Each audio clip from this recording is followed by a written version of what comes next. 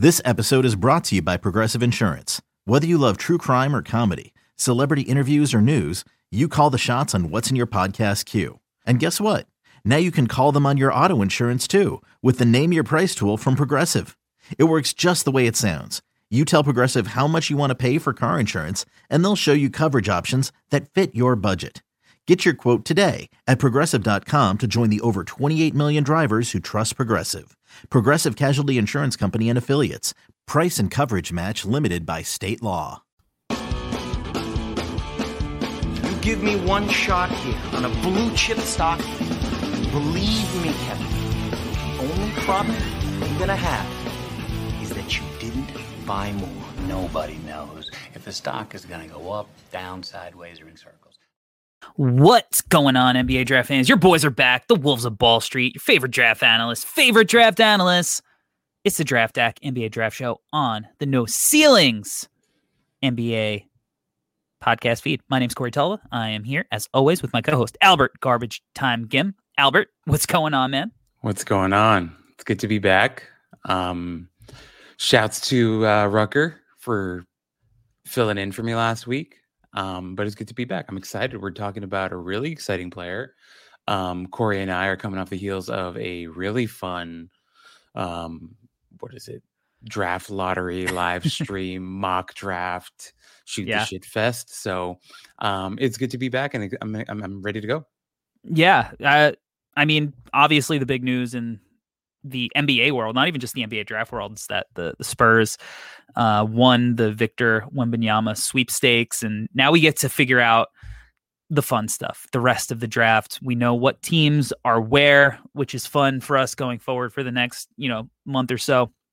And I'm looking forward to adding that kind of context into our analysis for the next month. And today we are going to be using it to cover one of, I think, our favorite prospects collectively in Baylor's Keyonte George. Keyonte is a 6'4" guard, 185 pounds. He'll be 19.6 years old on draft night. He played 28.6 minutes per game, averaged 15.3 points per game, 4.2 rebounds per game, 2.8 assists per game to 2.9 turnovers, 1.1 steals, 0.2 blocks, shot 37.6% from the floor. Not great. 33.8% from three.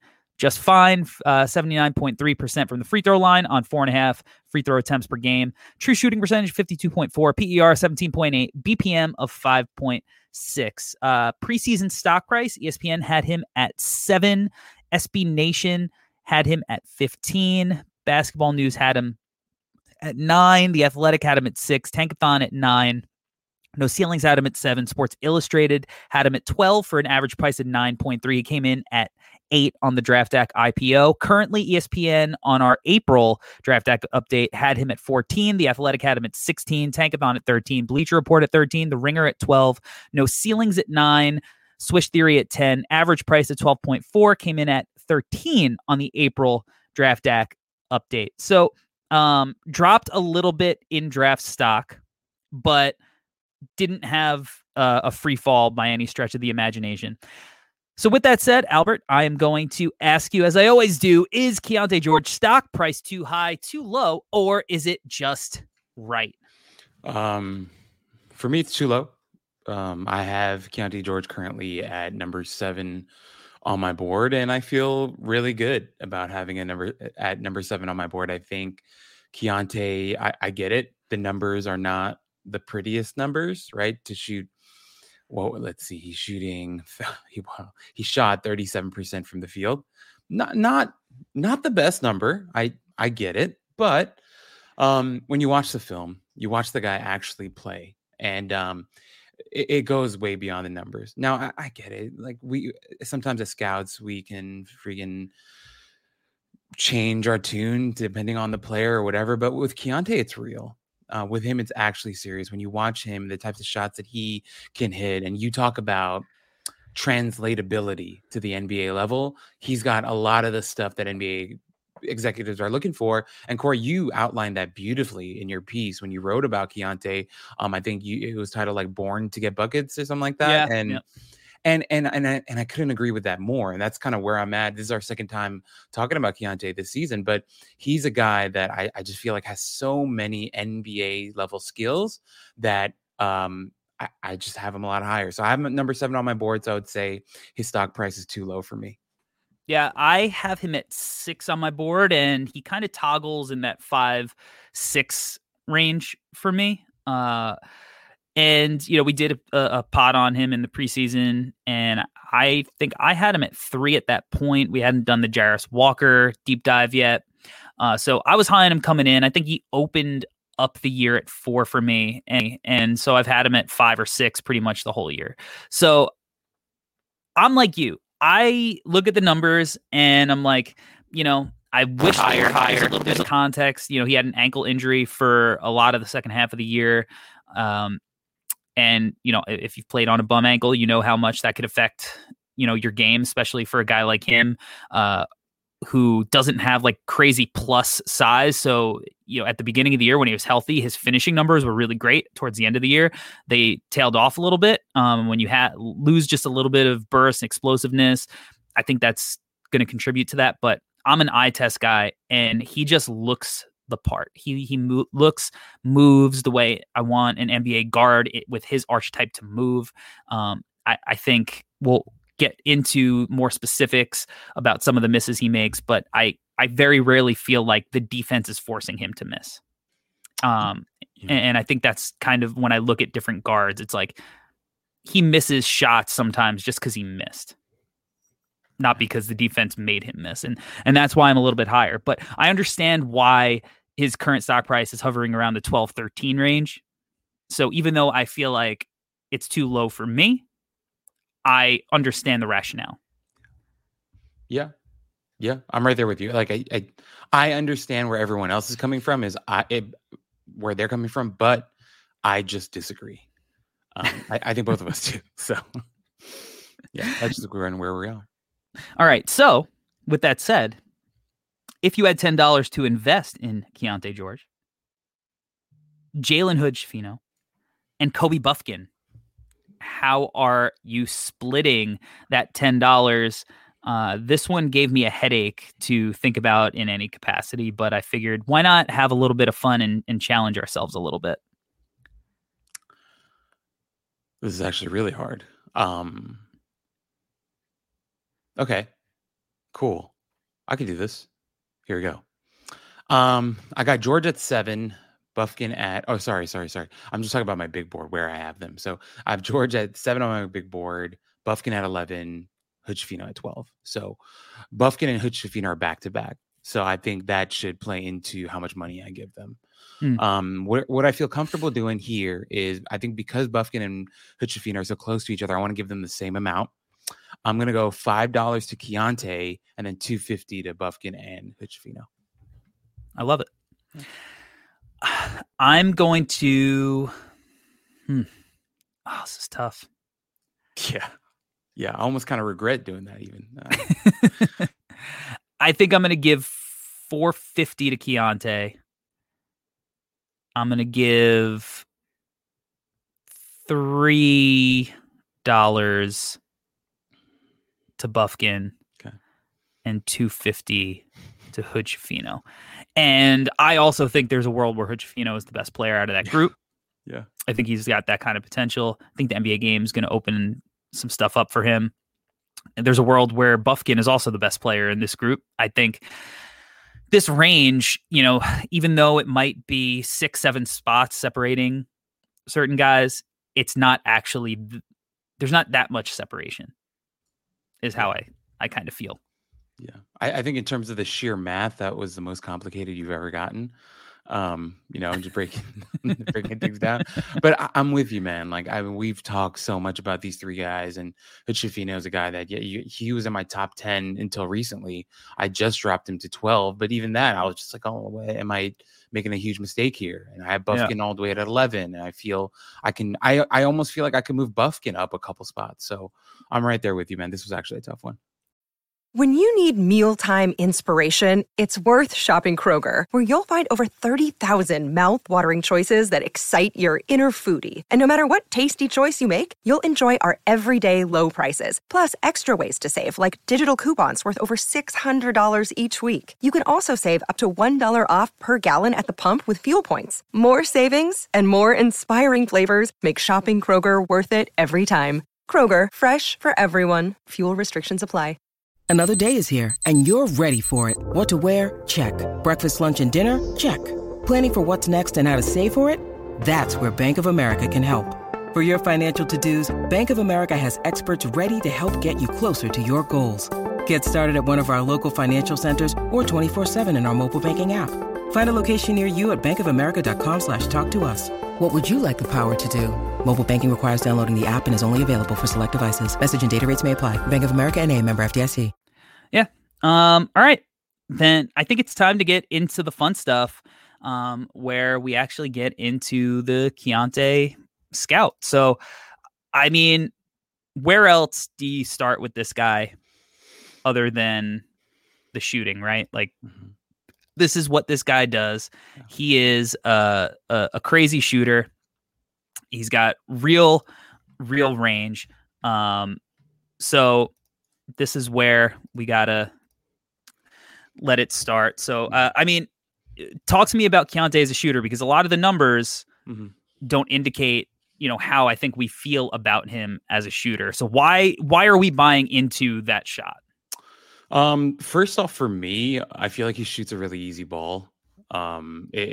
He's one of these guys that when you watch him shoot, you think to yourself, oh, that's how shooting's supposed to look. And that's just my opinion. Like, I just feel like he has such a pretty form. And once again, it's an easy ball. He's got parking lot range.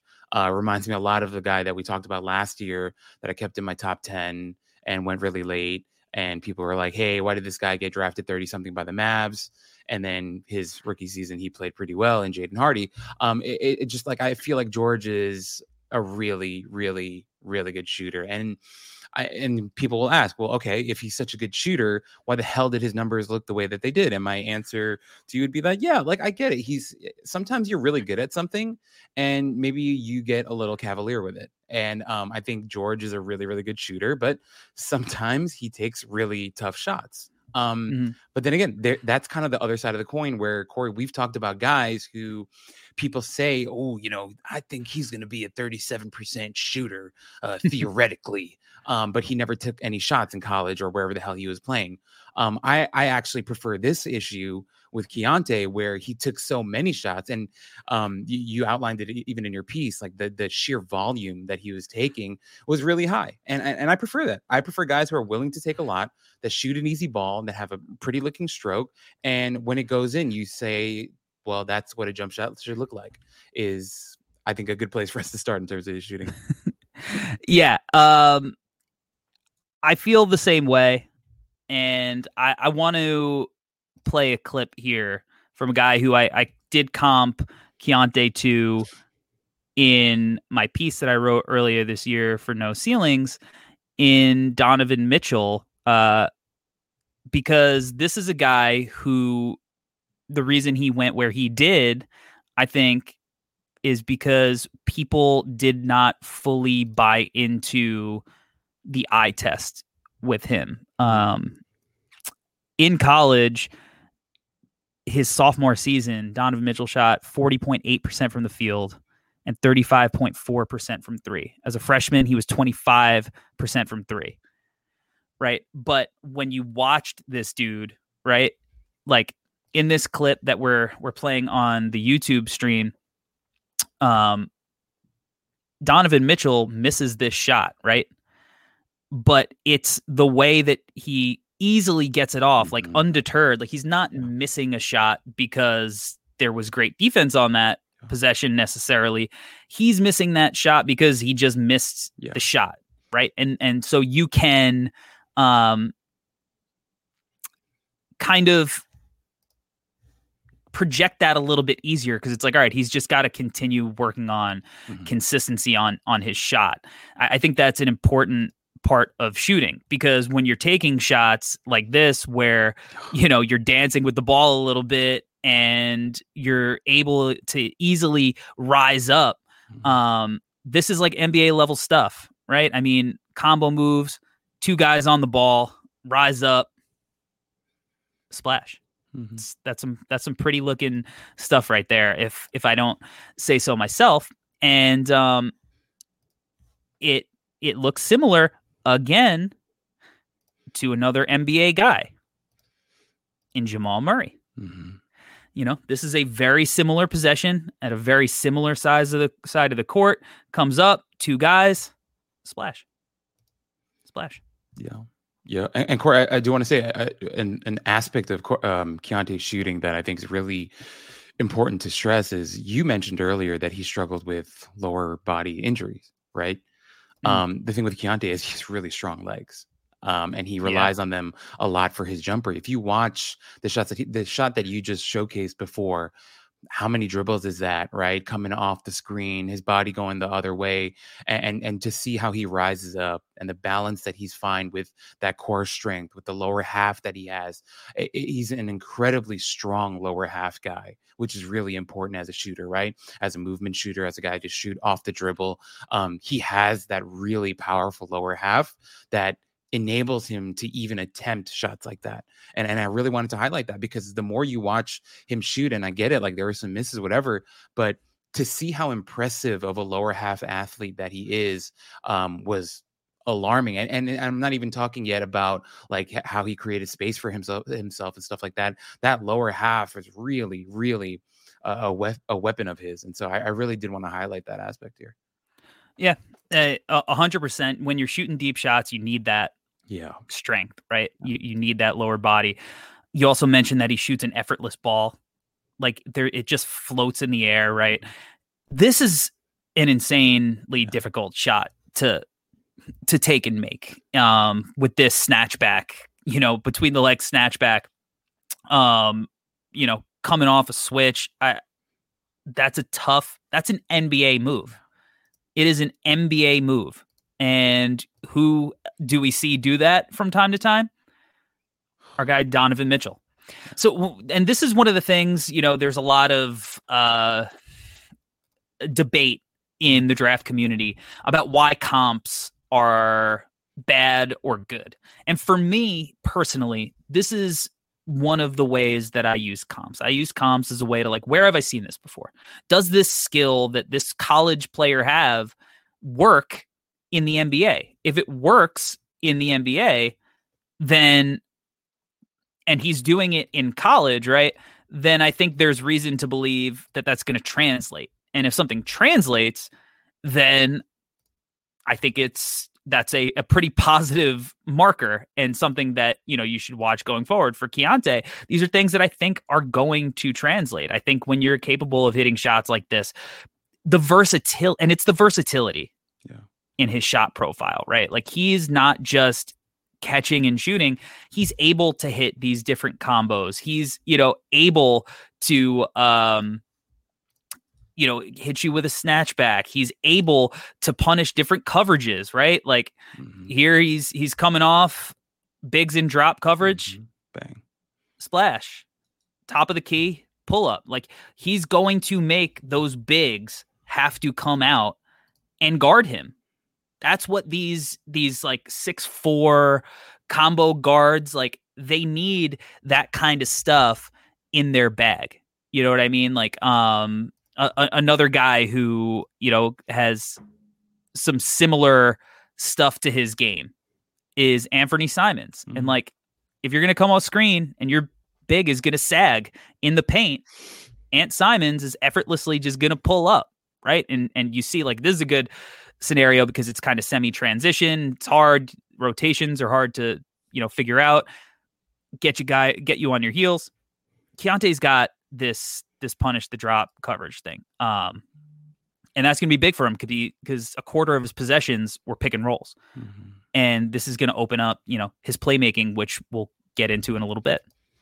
No, I agree with you. Once again, like this is the type of stuff he's going to do on the next level. And I get it. Like we've in total, you've probably shown like 4 shots of his that have gone in so far. And I get it. People are gonna be like, hey, that's 4 shots. What about the other, hundreds that he missed? I totally get that too. But once again, it's the idea of, are you willing to take them? Do you have the skill set to even attempt them?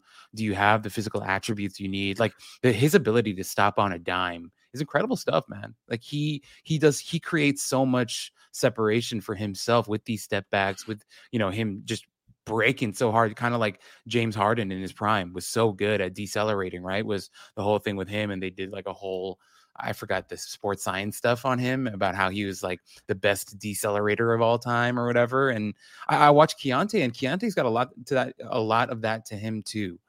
Does a really good job of creating separation, has good handle. But once again, like when the shooting is that effortless, the attention that you draw with that, right? The magnitude that comes with all that. So, I'm with you, man. He's such an interesting prospect. And I kind of don't like that he gets characterized as like this small guard, because I don't see him as a small guard. Like, first off, his frame is different to me. Like, I think he's got a fantastic frame. I talked about his lower half. He's got a strong upper body as well that I think is only going to get stronger.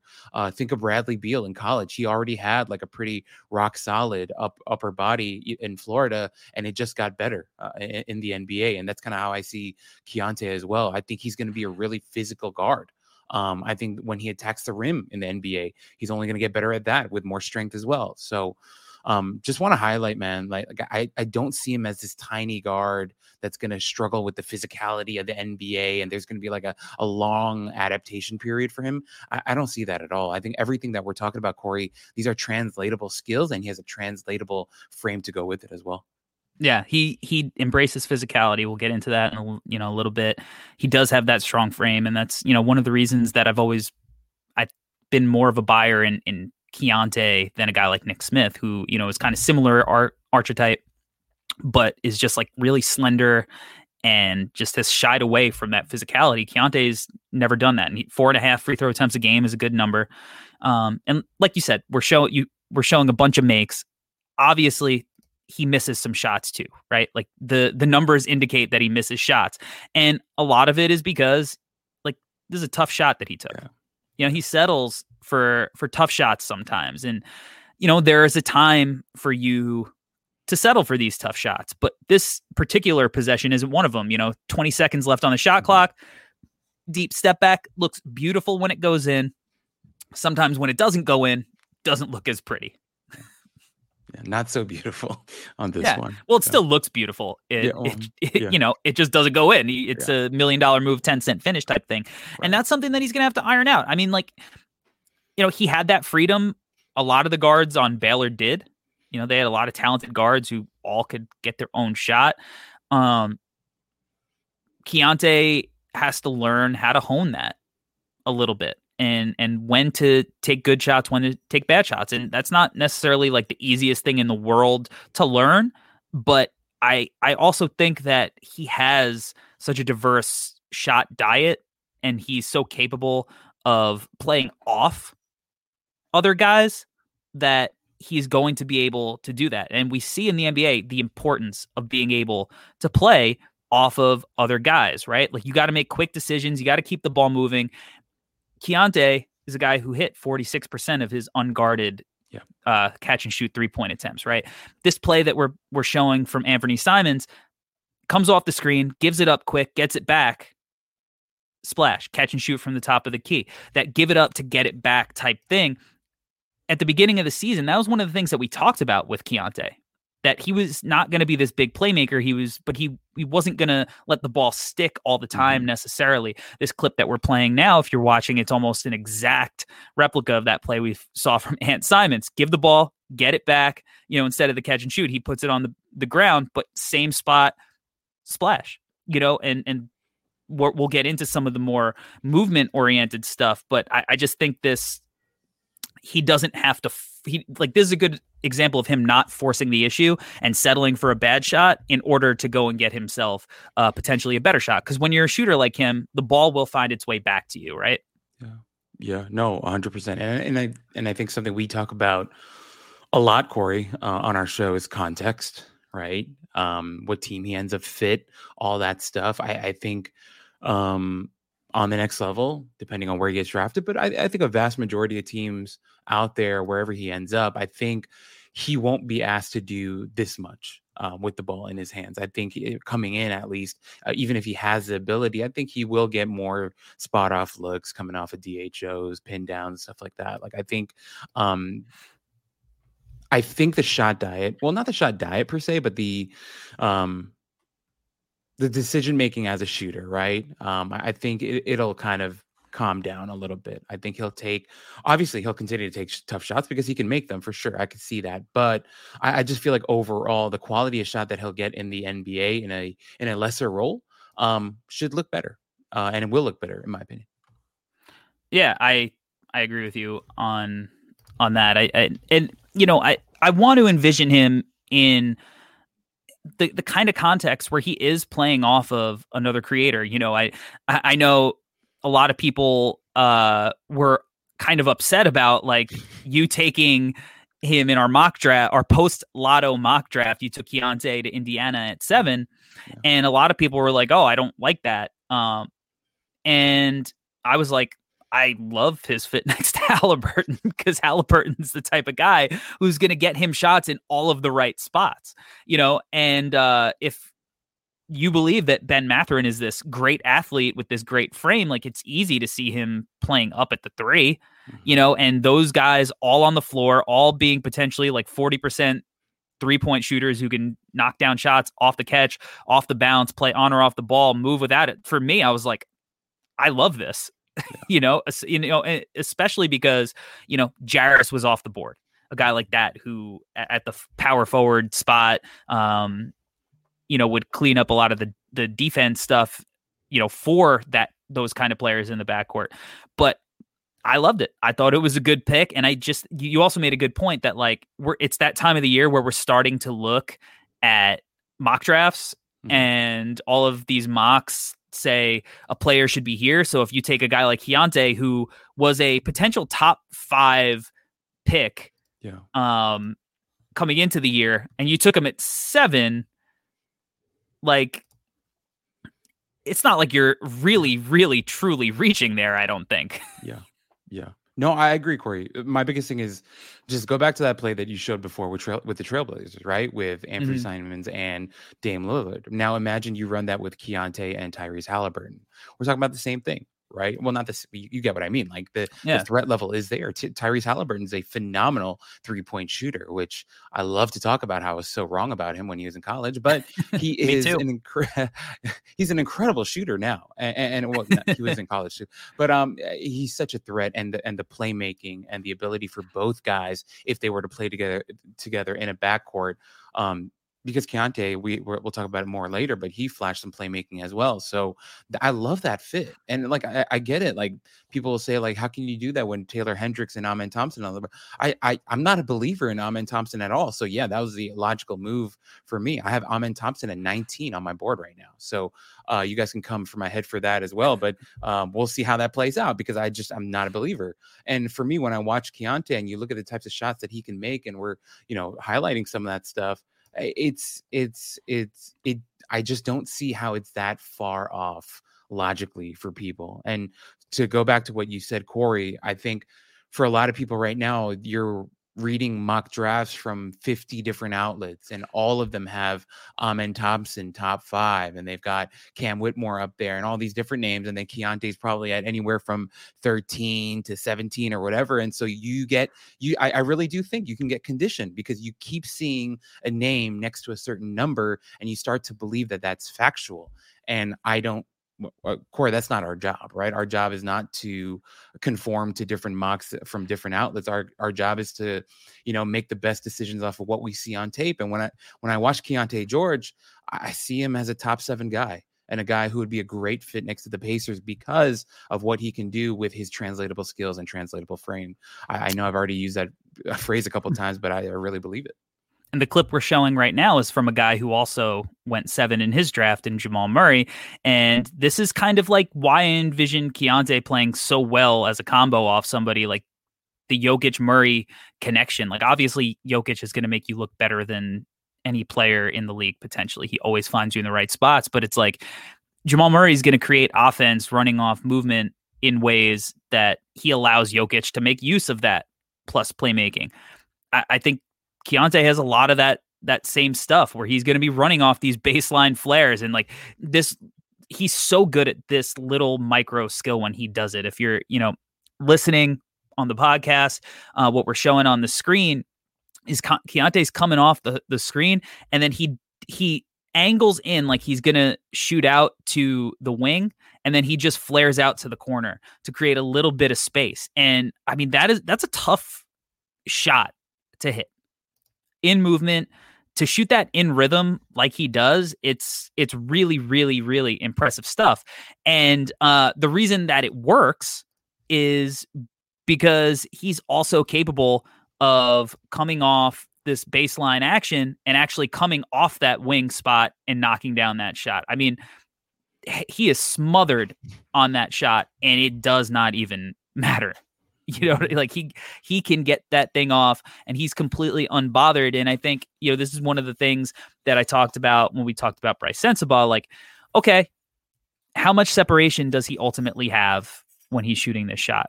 Like, if you pause it right here, doesn't look like a whole hell of a lot of separation, right? Like there's a hand almost directly on the ball.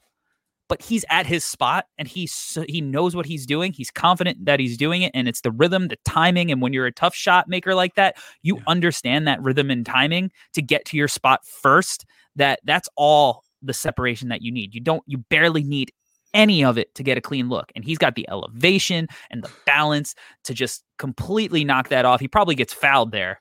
It could have been a 4-point play, which he had a bunch of, but he's so crafty, man. Corey, I just want to reiterate what you just said. The elevation and balance on that shot is absolutely insane. Like that's not a college shot. That's an NBA shot right there. Like, that's a really look at the momentum of his body and where he's going, right? And then for him to Jesus Christ. Like we've watched it 6 times already, and I think it gets more impressive every single time. And Corey, with what you're saying, right, and with what we're talking about, I don't want to name drop, but there's a draft analyst from a very huge sports media outlet, and I was talking with him, and I've been talking with him about several players, and the point that he continues to make to me is when he's evaluating players, a question that he asks himself when he's doing the scout is, has this guy been successful on any level, right? And he doesn't mean necessarily numbers, right? But eye test, actual winning, impact, these types of things. And you watch Keyonte George and you ask yourself, has he been successful on any level? Everything that we've shown so far, Corey, looks like success to me. These are NBA level shots that he's taking and making. And I think that's a really important part of scouting. So yeah, I wanted to throw that in there. I think that's a great point. And, I think the counter to it is it's nuanced, like we're not necessarily believers in a Nick Smith.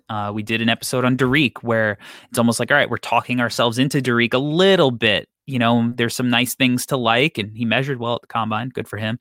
And maybe he was injured too, but you have to take that. And then you have to be like, is this going to work? Because it worked at this level. Worked at this level. Will it work at the next one? Stylistically, does it fit a little bit better? And I think Keyonte's game is going to fit a lot better at the next level. Now let's move on from the 3-point shooting and start getting into a little bit of like the in-between. Didn't take a ton of like mid-range pull-ups, which I think he should at the next level. He should take it. But what he did do is he was, really good at getting to, a little floater. This is a really slick move here with the footwork. Footwork is, that footwork is smooth. He was about 35% on floaters, which is, okay. Not Dylan Jones level. Shout out to Dylan Jones, tearing up the combine. came on last week. But I mean, when you look at this, it's like you see touch, you see skill, you see footwork. Yeah. It's just really pretty stuff. Yeah. No, man, I'm with you. I think even as like a spot up shooter in the corner, he'd catch it, head fake, couple dribbles in, baseline jumper, hit a couple of those. But you're right. I think finding him operating in the mid range was pretty scarce stuff. Wasn't a lot of it. But I mean, the touch is there. The touch is there on all levels, in my opinion, Corey. And I think, this stuff is good. Him attacking the rim with physicality was good. You mentioned the 4 free throws per game. I think that's an important number. We did Bufkin a couple weeks ago, and his number was a lot lower, and we were high on him. And I think with George, it's a mentality thing with him. I don't think it's just a skill set or a talent thing with him. I think it's a mentality with him. He's kind of a bulldog. He's kind of unafraid. He's really tough. All that translates to him in different levels and all 3 levels of his scoring. So I'm with you, man. Yeah. And I know that this specific type of play will work at the next level because I've seen it work at the next level. We'll go back to Anthony Simons here. Whoop. Yeah. Little footwork, same foot, same hand float, just like we saw from Keyonte. I think it's a really helpful tool. I think comps are really helpful for me. It doesn't have to be helpful to everybody, but for me, it's helpful. Yeah. You're a visual learner. No, but Corey, I mean, if anything, I thought Keyonte did it better than Simons did, in the 2 clips that you just compared. Yeah, it was right? a little smoother, right? Yeah. So, I mean, more evidence that this is a good skill that he has. Look at the floater, right? In the lane. Like that's really nice touch over a guy that is bigger than him. So that's not a lot bigger than him. That's a big right there. Great touch, so you like comps, Corey? As Rucker would ask. I do. I like them. I think specifically they're important for a guy like Keyonte who didn't have the best season statistically. Yeah. Right. That's why I think they're important for him because it's like, all right, but you see it on the film and it looks like NBA stuff. And I think that's important. This is another one. That little cradle, man. Like he's that's good crafty. At that high gather. Yeah, that high gather cradle. I mean, he's getting into the lane, beats off the bounce, keeps it high up, absorbs the contact, floater, gets to the line. Tough. That's smooth. Where have we seen that before? Let's bring our friend Donovan Mitchell back onto the stream. That's tough. Donovan Mitchell does it a little bit different, like a little bit quick twitchier. Yeah. With his, kind of like Euro that he does. But, it's the footwork. It's the combo. It's just the craft. It's all stuff that we've seen Keyonte execute throughout his freshman season, and like freshmen are inconsistent.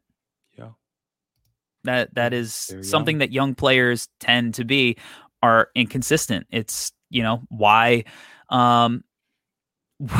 it's so hard to be like a generational prospect because like there's so few of them. Mm-hmm. So a lot of it is guesswork and making those educated hypotheses about what he might look like at the next level. And I think that it's stuff like that, which, really just makes me optimistic about that NBA translation and why I have not wavered for a minute for taking him out of that top 5, top 6 consideration. You mentioned him, kind of using his shooting as a means to attack closeouts. Like this is a good example of that here. No matter what his percentage is, you get sent into a panic when he's open on the perimeter. And when that happens, guys are going to have to come out at him. You're on red alert. And the big is a little jumpy. 2 feet, gets to the free throw line, drops it in. Teardrop. Yeah. Yeah. I mean, you talk about influencing a defense, like that's some special stuff. I mean, right? Like head fake, he's in there. Two guys react to him. He had another guy in the dunker spot. Like it's awesome stuff, man. It really, really is. And Corey, like I almost feel like you and I, it almost feels like we're not even talking about Keyonte George during this pod. It almost feels like we're talking about scouting at large and how we, watch players and how we scout, because I do think it's there's no perfect science to scouting. If there was a perfect science to scouting, then every team would always pick the right players. That's just not how life works. And I think what we're talking about here is a amalgamation of us taking different ideas and theories together, and how, and this is not me trying to say we're smarter than others. It's not that at all. It's just, I think, Corey, you and I were just kind of similar in that way. Like, this is how we like to view players. We like to visualize how they're going to be on the next level, and why. And once again, if you don't believe in comps, dude, do your thing. Don't believe in comps. We're not trying to change your mind. I think, if anything, we want you to understand that this is how we process, and this is how we kind of get to our final judgments or evaluations on these players. And when it comes to a guy like Keyonte George, it's hard to ignore all the NBA stuff and like that high gather stuff. Like, another guy who's really good at that, and he could be, a little divisive as a person, but Kyrie Irving happens to be really good at that move. And he uses that to great success at finishing around the rim. And so once again, an NBA skill, translatable. Yeah. Who this scout reminds me a lot of? And it's, we talked about earlier in that 2020 draft, missing on Halliburton and the stuff that he was good at that was going to translate. But, how the first time that we ever had a conversation was you had a podcast, you invited me on, and we were talking about how we love Tyrese Maxey. And we both had him as a top 10 prospect in that draft, regardless of what the numbers said. And we were like, all right, maybe we're crazy for believing in him. But Tyrese Maxey in college shot 42.7% from the field, was 49% on twos. He was 29% from the three-point line. But on 4 free throw attempts a game, he shot 83% from there. We believed that the eye test and some of the indicators, like that strong free throw shooting, which is not an exact science, but if the form is workable and you shoot a good percentage from the free throw line, I think there's reason to believe it could translate. But that was a guy that you had to watch the film and be like, is this stuff that I see at the next level? Because I think it's stuff I see working at the next level. And it worked, right? And he's bounced back and forth between a starting role, a bench role, and he's been effective in both. And he's been valuable in both. And, he played on a good team this year that took, a team that made the finals last year to 7 games. Right. He's still young and he's still got stuff to work with, but there's stuff there that it's like, all right, he should have gone higher than he went in the draft. Right. So we shouldn't always let those numbers. Sometimes we got to let the eye test. Let's talk about the finishing now, because, we talked about how he loves absorbing contact, and we think that he's a guy who is going to really thrive in situations where he could attack closeouts and, use that shooting gravity as a means to get to the rim. Does a great job here. This is something that he showed off in high school a lot, that ability to get hang time. Like, he might not have a ton of dunks, although there's a video circulating on the internet showing the bounce that he does have on a healthy ankle, but right into a defender's chest, goes through them, and is willing to finish through contact. And that willingness to embrace contact, I think, is just so important.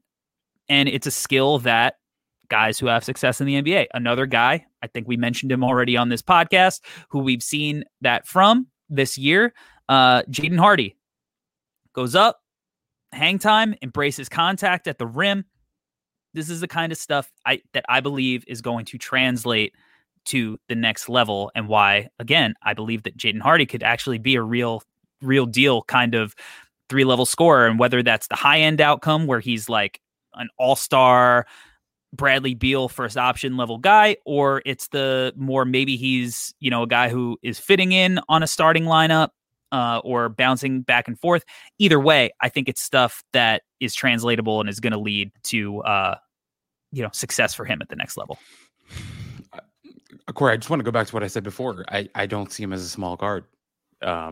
it's because of stuff like this. He's extremely physical. I think it was the Kansas game later in the year. I think it was in February. Ball swung to him, top of the key, head fake, comes down the lane and absolutely yams it. And I'm like, well, small guards don't usually do that. These guys that are perceived as smaller guards, weak or frail, whatever word you want to use, like Keyonte's not that guy. He's a really strong physical player. As we've talked about already, he's got the mentality. He's got the desire. I mean, the hang time on this one, the toughness, even the flex after. I love it all. Like some guys, they flex and it looks weird because they're not strong and they have no muscles. But Keyonte, tough finish, flexes, looks just right. Why? Because he's freaking strong. He's a strong physical guard. He's listed as 6'4". I don't care. I think he plays bigger than that. We highlighted the jumper before, the elevation that he gets, the high release point that he gets. We're showing it here, him attacking the rim, the hang time that he gets, the ferocity, the physicality that he has. All of these things are really important, man. And we talk about 3-level scoring all the time and, how that translates. Some of it's theoretical, whatever. He showed it. He showed it, man. The way that he attacked the rim, we mentioned before, the free throws, all that stuff. That's a really tough take against, I think that's Kalkbrenner, right? It's he's got it, man. He absolutely has it. This is not weak stuff. This is a strong physical take. This isn't like Zaire Williams, his freshman year at Stanford. There's some real physicality here.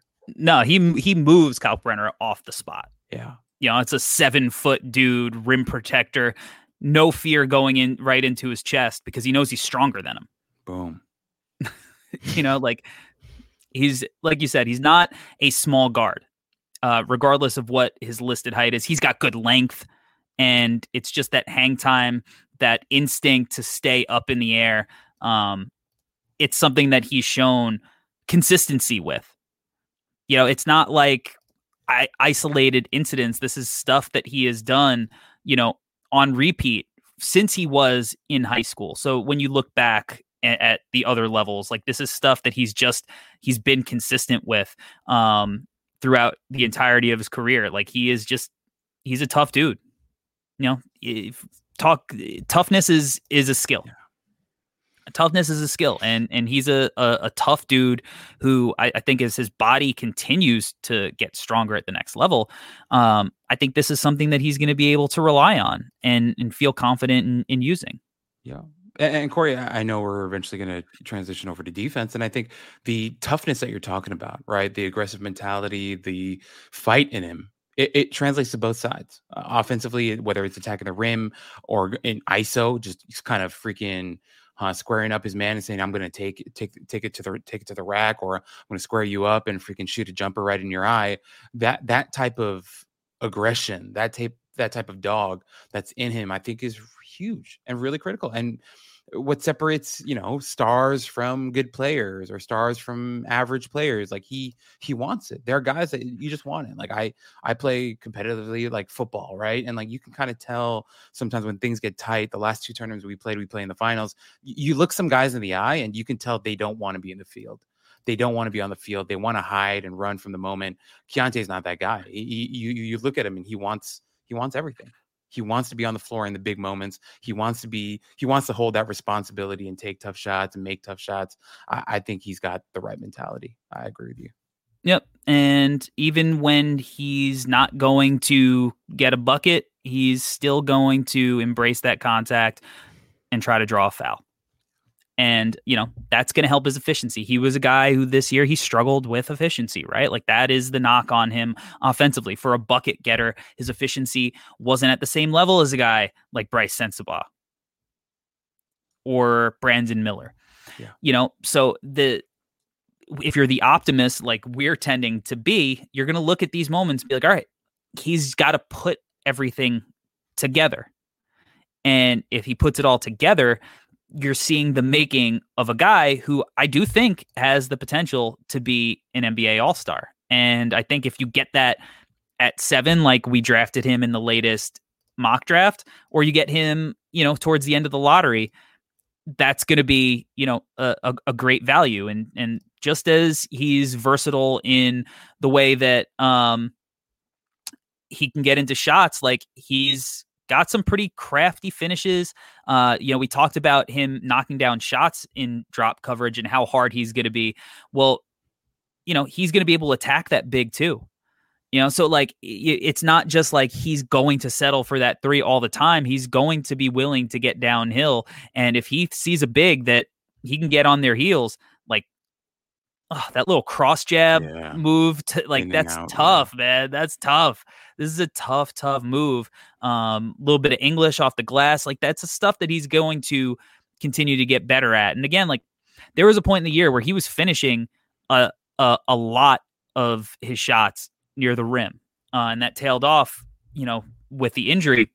But there was a time where it was like he was at 65% on close twos, so like the potential is there for him to really be that 3-level scorer. But the thing that is exciting about Keyonte is not just the fact that he's a scorer.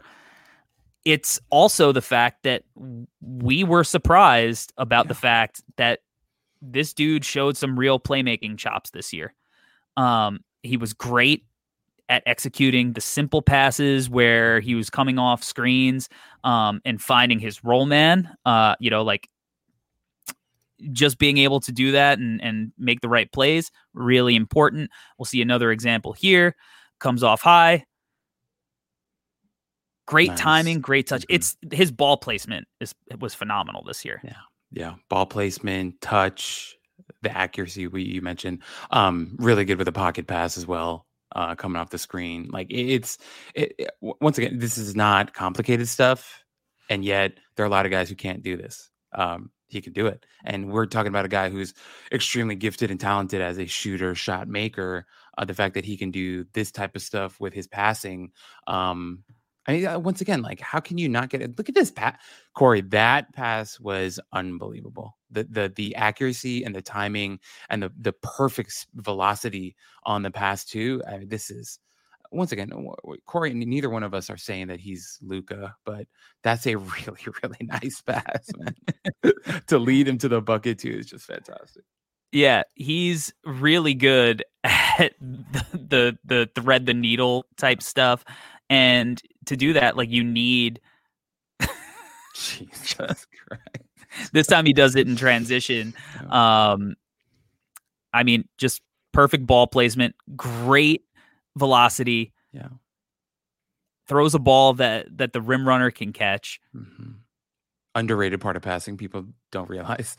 You can throw a pass, but if they can't catch the ball, it's useless. Yeah. You would think that's a pretty self-explanatory thing, but it's it's not always. But yeah, it's just like he'll make quick decisions with the ball, and talk about placement and throwing it to a spot that his big could catch it. Like, I'm gonna pause it. Look at where he throws this ball. Like, first of all, he knows that thing it's going to the big. Like, he's putting that defender in the paint in a really tough spot because there's a shooter on the strong corner and the big is there. So that tag man has an unbelievably hard decision to make where he's got to get to the big or out to the shooter at the same time. Keyonte finds that perfect window, and just look at where the big catches it. Up in the air, going towards the rim. Just beautiful, beautiful, beautiful execution there from Keyonte. Those are high-level reads, but they're not like,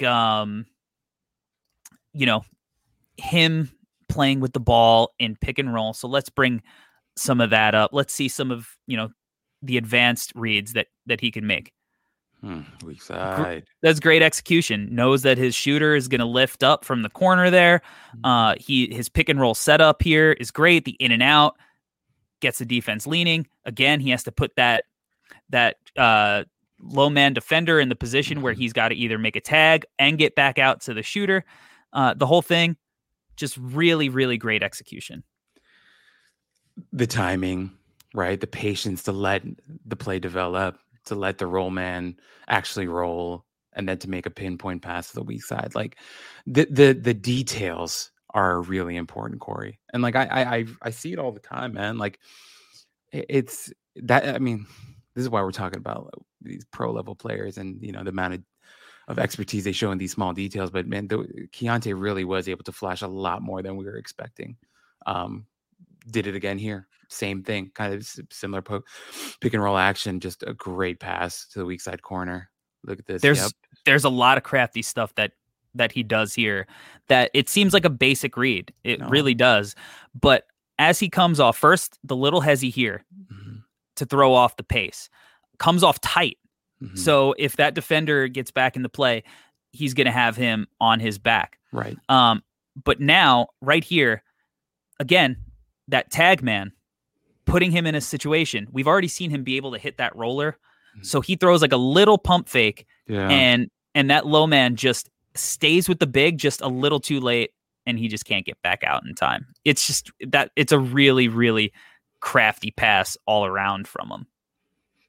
I mean, just his body language, everything looked like he was going to make that pass to the big, and he doesn't. Like that, he really sold it. And that's craft. That's attention to detail. That's awesome stuff. I'm with you, man.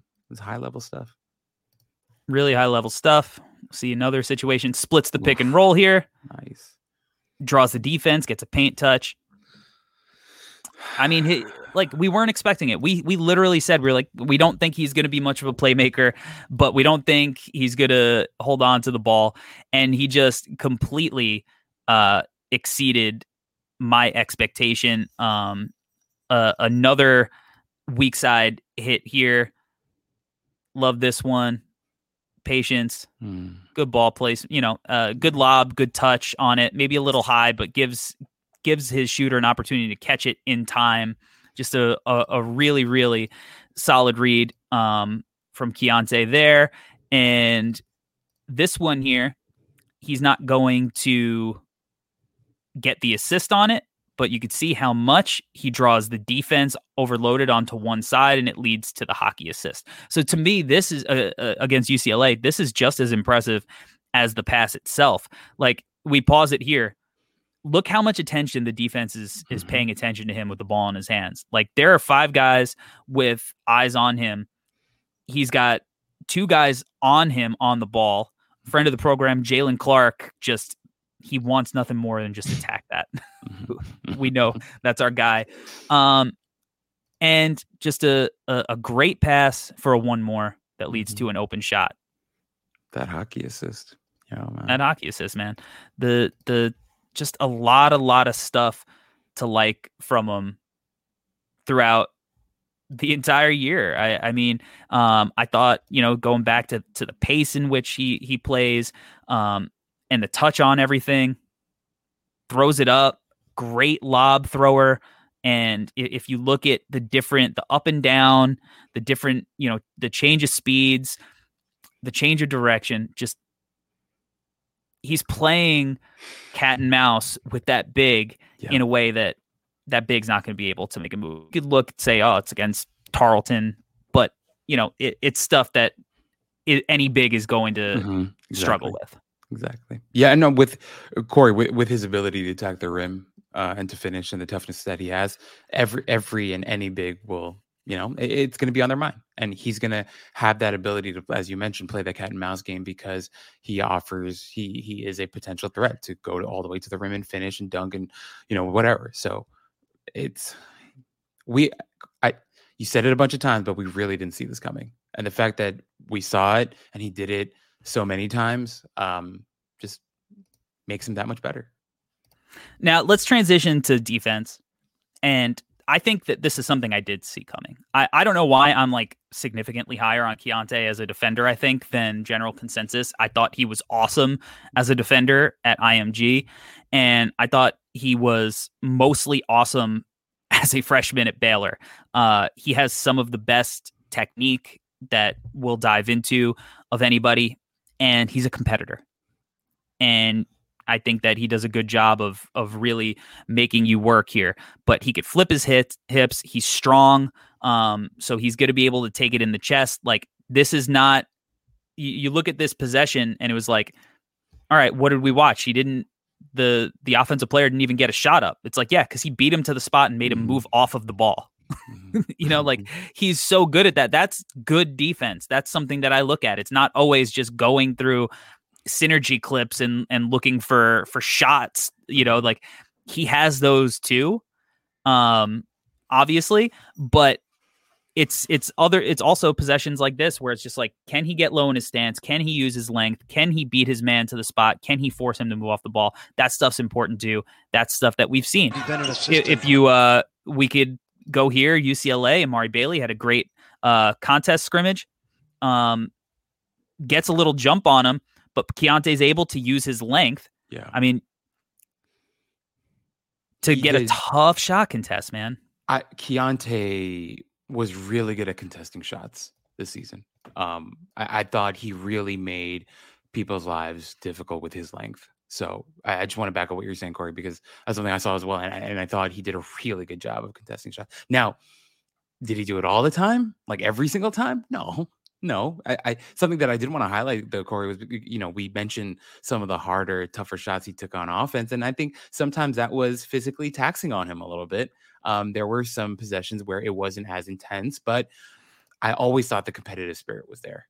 And also, my only other minor critique that I had of him is I thought he got detonated on screens sometimes, like just absolutely rocked on screens at times. So I think he could definitely work on that a little bit, but I definitely don't think it was like a matter of him not being competitive or stuff. I think he just has to kind of tighten that up a little bit. But there are a couple of screens where he just got absolutely destroyed. Yeah, even here, and on this particular clip, he's able to recover and get back into play, but the screen navigation's not the best. He's strong, so he's able to kind of get through Timmy on the screen. But like what we want to see is, and he's looking, he knows the screen's coming. So what we want to see is him step up and over. Yeah. And get through it that way. But he also showed that he's fully capable of it. He has my favorite defensive possession of any player, I think, in the entire cycle, because it shows his on the ball stuff and his off the ball stuff. And it's here against Virginia. We'll go through it, but I just want to let this thing play real quick. And that was the whole possession, right? No shot, closeout though. No shot, but just we'll start with his off ball positioning. His guy is in the weak side corner. He's sinking into the paint, just in case that ball screen. He's there for the tag, right? He's in perfect position. Ball handler can't make that, so he tosses a cross court pass to Keyonte's man on the weak side. Look at this closeout technique. Yep. Those choppy steps, high hands, Coach's closing dream. out. And now look at Baylor's no middle defense. So he's forcing, he's closing out so he could force that man baseline. He's right in his shirt, in his space, taking away any air, beats him to the spot. Now we're going to see some of that screen navigation. Gets skinny over the screen and has him move off the ball. That is fucking rad. Yeah. Yeah, Corey, when you first played this clip, just that closeout, I was like, that's Corey's dream right there. Like you should be showing this clip to your high school kids. I want to show this to everybody. It's perfect. Yeah, dude. That's a phenomenal closeout. And to mention, like, to beat him to the spot baseline too, getting over the screen, it's fantastic stuff. I'm with you. And that's the competitive spirit that we're talking about, to also go along with athletic ability and technique. He's a really good player, and for the people who want to give me crap about taking him where I took him, I just watch this stuff and tell me I was wrong and tell me I'm going to be wrong. I don't see it. He's got it all. The other thing is we talk about his willingness to draw contact on the offensive end. Yeah. He drew a lot of charges this year. Mm-hmm. A lot, and not just like taking a charge in the paint. He beat his man to the spot consistently. Look at this closeout again here. Watch this closeout again. Choppy feet, high hands, beats his man to the spot, takes it in the chest. We're going the other way. I wish he's I could sturdy. show this. He's balanced. Like, Corey, I just want to show this to Julius Randle. Like, hey, man. I'm with you. And Corey, I love what you just said. Sturdy is a great way to describe Keyonte. He's strong as hell. He's sturdy. He's compact. He's got some really quick feet. Great anticipation. Flex again. Keep flexing on them, Keyonte. Flex on him. That's what you do. You deserve it. I love it, dude. It's great. It's great. Now, he's willing to embrace that physicality, right? We just watched a couple of screens. Now, what do we want to see defensively, though? We want to see that that versatility to guard multiple positions, right? And here Keyonte Johnson kind of bullies him a little bit. A couple times, actually. Yeah, he's a big, strong dude. Yeah, he dips his shoulder into his chest and moves him. So as sturdy as he is, as strong framed as he is, at the length, the competitiveness, all that stuff. He's going to have to work hard to, guard, be like a true 3 position defender, and I do think there are going to be, threes that he can guard, but he's got to get stronger. And I think he will. Yeah. We love his frame. So, and Keyonte Johnson, 27 years old? So I'm okay with it.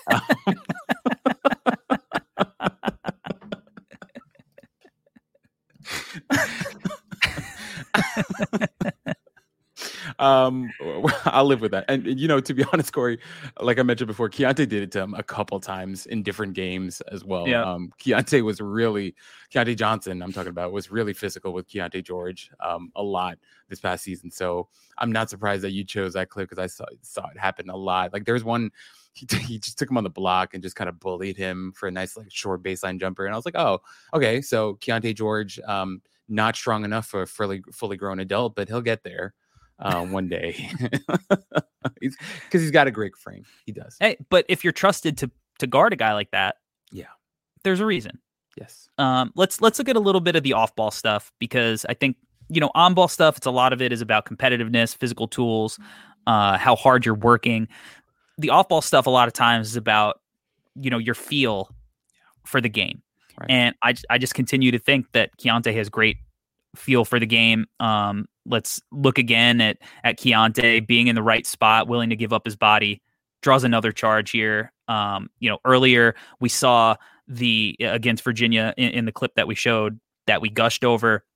We showed when the guard didn't throw it to the lob man or to the roll man. And this is why it's so important to be so positionally smart, because you're going to be able to, especially in the NBA, there was a whole conversation about banning charges. This is a valuable way to get a possession for your team, is just knowing your spot, knowing your rotations, being in the right spots, and then being willing to give up your body and draw a charge. It's something that Keyonte did a lot, a lot. We'll see it again here. Comes over to the weak side. We're going the other way. Again, against Virginia. I mean, he really had some moment, and this is a game that he struggled offensively. But I like it when guys will bring it on the other end. I like it a lot. Yeah. I mean, I think the word that we're looking for, Corey, is focus. He's locked in.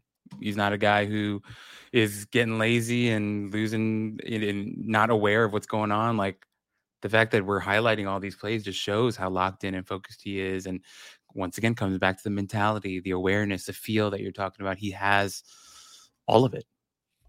So, and also for our listeners out there, please don't misunderstand. We're not saying he's perfect. We've highlighted some of the things that he needs to work on and improve upon for sure. But we're talking about a freshman in college, who's going to come into the NBA, and this is a much harder competition. And we feel like he has the foundation to one day become an excellent defender because of stuff like this right here, right? Yeah, he's not drawing the charge. Yeah, but he's still reading that pocket pass.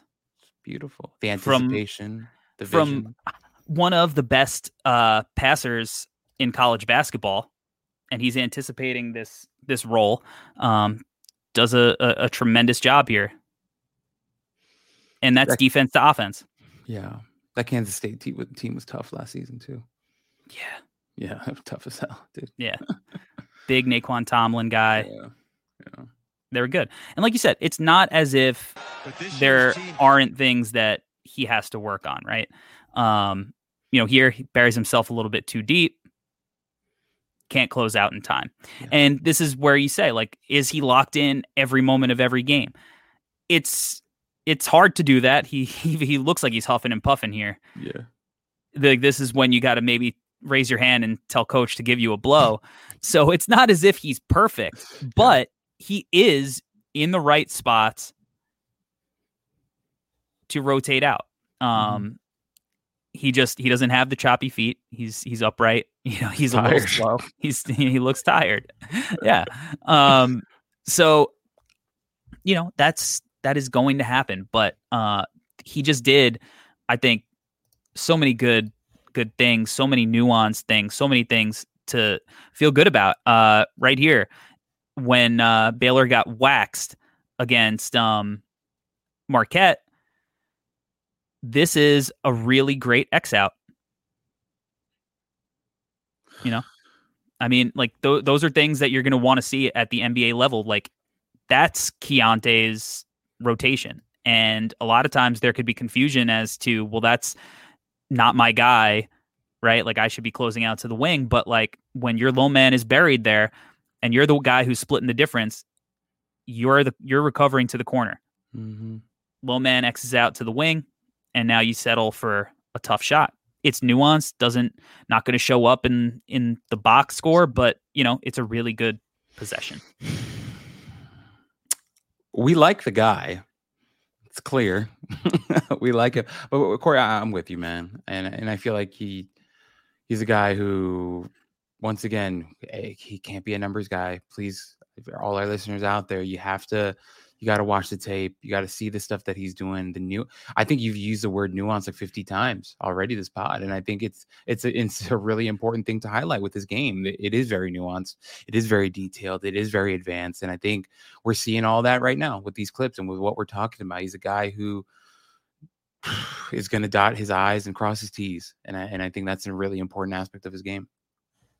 100%. And look, if you do want to get into more of an analytical perspective on the defensive side of the ball, like if the eye test doesn't do it for you, I think you'd be, kind of surprised to see how well Keyonte rates out on categories on synergy. Yeah. He's 83rd percentile, very good on spot ups, 94th percentile as a pick and roll ball handler. He was held offensive players to 26.7% shooting in isolations.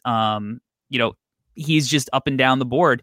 He was really good on defense. So look, man, I think that the kid has the potential to be an all-star in this league. And if I think that you have all-star potential, I'm going to have you pretty close to the top 5, and if he was just a little bit more efficient during the year, a little bit more consistent. And there were so many games where he would start out slow and then he would catch fire in the second half and he'd be a little streaky. If there was a little bit more consistency, I'd probably have this guy, at like 4 or 5, or definitely have him top 5. I have him at 6 right now. Like I said, I bounce back and forth between him and Sensabaugh because there's question marks about Bryce as well. But I love that dude's game. I just see it working in the NBA. I'm just a buyer. I just believe. I think we both are. He's really, really good. He's really good. Now, we went through a ton of guys, NBA players during this pod. Were there any guys that, if you're buying stock in Keyonte, that maybe you bought stock in previously that weren't of the guys that we mentioned? No, I just really loved all of your guys. Donovan Mitchell, Simons, Jamal Murray. I mentioned Bradley Beal. Mm-hmm. I think he can have that type of role early on. Jaden Hardy as well from last season. I think of course, I think he's going to be a better defender than Hardy to start. And I think he's got a little bit. Not that Hardy doesn't. No, I don't even want to say that. I just want to say Jaden Hardy. So yeah, those are the 2 guys that I thought of other than your guys, because I thought your guys were pretty spot on. Yeah, and I mean, look, Jaden Hardy was a guy who was a potential top 3 pick coming into his draft too. And he played in the G League, iffy percentages and whatnot. And it looks like he should have gone way higher. And even if it wasn't, top 3, you're probably going to be able to make an argument for that guy to be a top 10 guy looking back. Right. So I think and I personally, I think Keyonte is a better prospect than Jaden just because I like the pacing he plays with a little bit more. I think they're very similar in a lot of ways, but I trust him with the ball in his hands just slightly more than I did Jaden. I trust him long-term as a finisher a little bit more. Jaden might Jaden might be a better shooter in certain regards, but Keyonte's no slouch there. Very similar prospects, and there's a reason he was a highly recruited guy coming into the year, highly ranked guy coming into the year. We're not guys who live and die by that, but for me, I'm buying into that preseason stock and keeping all of the stock that I had in him earlier the year. And based on his price, I'm willing to buy more. Yeah. I think I've, if anything, moved him up, or maybe, I don't know. I don't even remember my first board, so let me not lie. But I feel really good about him. I feel really good about having him in my top 7. There's no regret. There's no trepidation. I feel good about it. And I think he's going to stay there. I mean, there isn't like a long time before the draft. I can't see any major changes with him. I love his game. I love doing the second deep dive with you. He's awesome. And I can't wait to see him in Summer League. Can't wait to see him in the NBA. All right. Well, that means that it's time for you to sell me this pen on Keyonte George. Evaluating basketball players on a non-NBA level is always hard. You have to consider so many different factors. You have to consider development, context, teammates, all that stuff. Watching Keyonte George, he's gonna have you feeling pretty good about his outlook. And the reason why is because so much of what he did in college is what he'll be doing in the NBA. Almost everything that he did in college is translatable, whether we're talking about his skill set, shot diet, his ability, right? I think so much of who he is as a player is what he's going to be in the NBA, and just better, right? He's going to get older. He's going to get stronger. NBA coaching, NBA system. And so Keyonte George is an unbelievable shooter, a really, really strong physical guard who uses that physicality on both ends of the floor. He's a guy who is going to be able to take and make really tough shots. And so if you're looking for a guy who could potentially be a 25, 28, 30 point per game type of scorer and do more than that with his defense and passing as well, then you should grab Keyonte George. And generally, if we're talking about a guy of that type of skill set, he usually goes somewhere in the top 10. He most certainly does. And I think he's worth it. I think a team should take him in the top 10. A lot of it is going to be fit based, obviously. Now you chose the Pacers just because I think guys that maybe were better fits for the Pacers were off the board already. Are there any particular teams that you look at for Keyonte in this draft and you go, man, I think that would be like a really great spot for him based on their personnel? That's actually a good question. I feel like I kind of have to think about this a little bit, to be honest. I like the Indiana one though. Clearly. Like that Clearly. one. I really like Orlando. Well, that's a good one. I really like Orlando. I think and they have, they'll have 2 bites at the apple there for him at 6 and 11 if they stay in that spot. But 2 big guys on the wings in Paulo and Franz. Mm-hmm. The potential to play on or off the ball, so he can run around the court, do the movement stuff, doesn't need the ball in his hands to create. He'll catch and shoot. When those guys are, drawing the attention of the defense, he's going to be able to be a flamethrower, I think. And then if he's given the rock, he's going to be able to create for himself and put the ball in the hoop. I think Orlando is a team that should really try to nab him with one of their 2 picks. I like Toronto at 13 if he drops that far. I mean, theoretically, I like Dallas, but I think there's overlap with Jaden Hardy there. I think Utah, I mean, their system, the spacing, I think that would be fun. I would hate to have him in those atrocious jerseys, but I think Will Hardy would do a lot for him. I think he's an easy fit on a lot of rosters. Of course, I just want to piggyback off of what you said with the Orlando one. I mean, if Suggs continues to develop, I know he hasn't had like the hottest start to his career, but we liked him heading into the draft. So if Suggs can continue to get better, and you think about a potential future backcourt of Suggs and Keyonte, I think that's pretty interesting defensively. Fultz and Keyonte fit. Fultz as well. I think Cole Anthony I think they'll eventually move on from him. Yeah, he seems like the odd man out. Yeah, so I'm with you. That's a nice fit. I like it.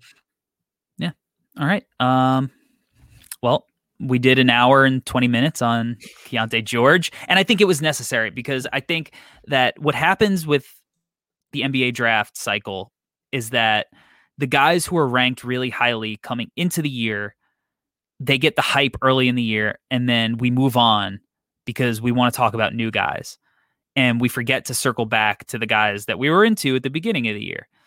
And Keyonte is a guy who almost feels a little bit forgotten. I think Jet is suffering a little bit of the same thing there. And sometimes it's fun to go back to the guys that we liked coming into the year to see if, how you felt the first viewing is the same you feel on the second viewing, because sometimes, time goes on and you forget a little bit. But I think I think Keyonte should have another moment on, in the basketball internet ether, because he's just a whole hell of a lot of fun. I'm with you, man. I'm with you. And I can't wait to see where he ends up going, because if he falls a little bit, I think one of these teams in the late lottery or whatever, if he falls all the way down there, they're going to get awesome value. Like really, really awesome value. So he's going to be a really interesting name to watch, Corey. I agree with everything you said. All right. Tell the people where they can find you.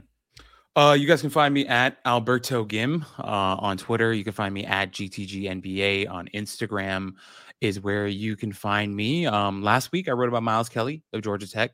Not like a super well-known name to a lot of people, but to the masses, but a guy who is a really, really good shooter. And a guy that I think one day should be playing in the NBA is how I feel. And so I wrote about him, and I don't know who I'm writing about for next week. So just be on your toes, guys. I have no idea. That's why we love your writing. Keeps us on our toes. We just released big boards and mock drafts at noceilingsnba.com. You could subscribe there. I'm busy finishing up the draft guide. We just released the cover preview, which, one of the coolest illustrations that we've had done. Shout out to Matt Skiff for knocking that illustration out of the park, as he always does. He's, one of my favorite artists of all time. And the draft guide is going to be rad. So that's going to be out in less than a week. There's a lot of content in that thing. So make sure you're locked into the No Ceilings NBA social media. It's at No Ceilings NBA, just about everywhere. So follow that. You can follow my Twitter at Corey Tullaba on all the things. So thank you for rocking with us. Can't wait for the rest of this draft cycle. Thinking we're going to have a fun guest on next week. Hoping. Ooh. We'll see. So TBD on that front. Oh, yeah, we're going to have some merch. It's going to be a whole thing. Make sure you're locked in. Until next time, thank you for rocking with us. We out. Peace. Peace.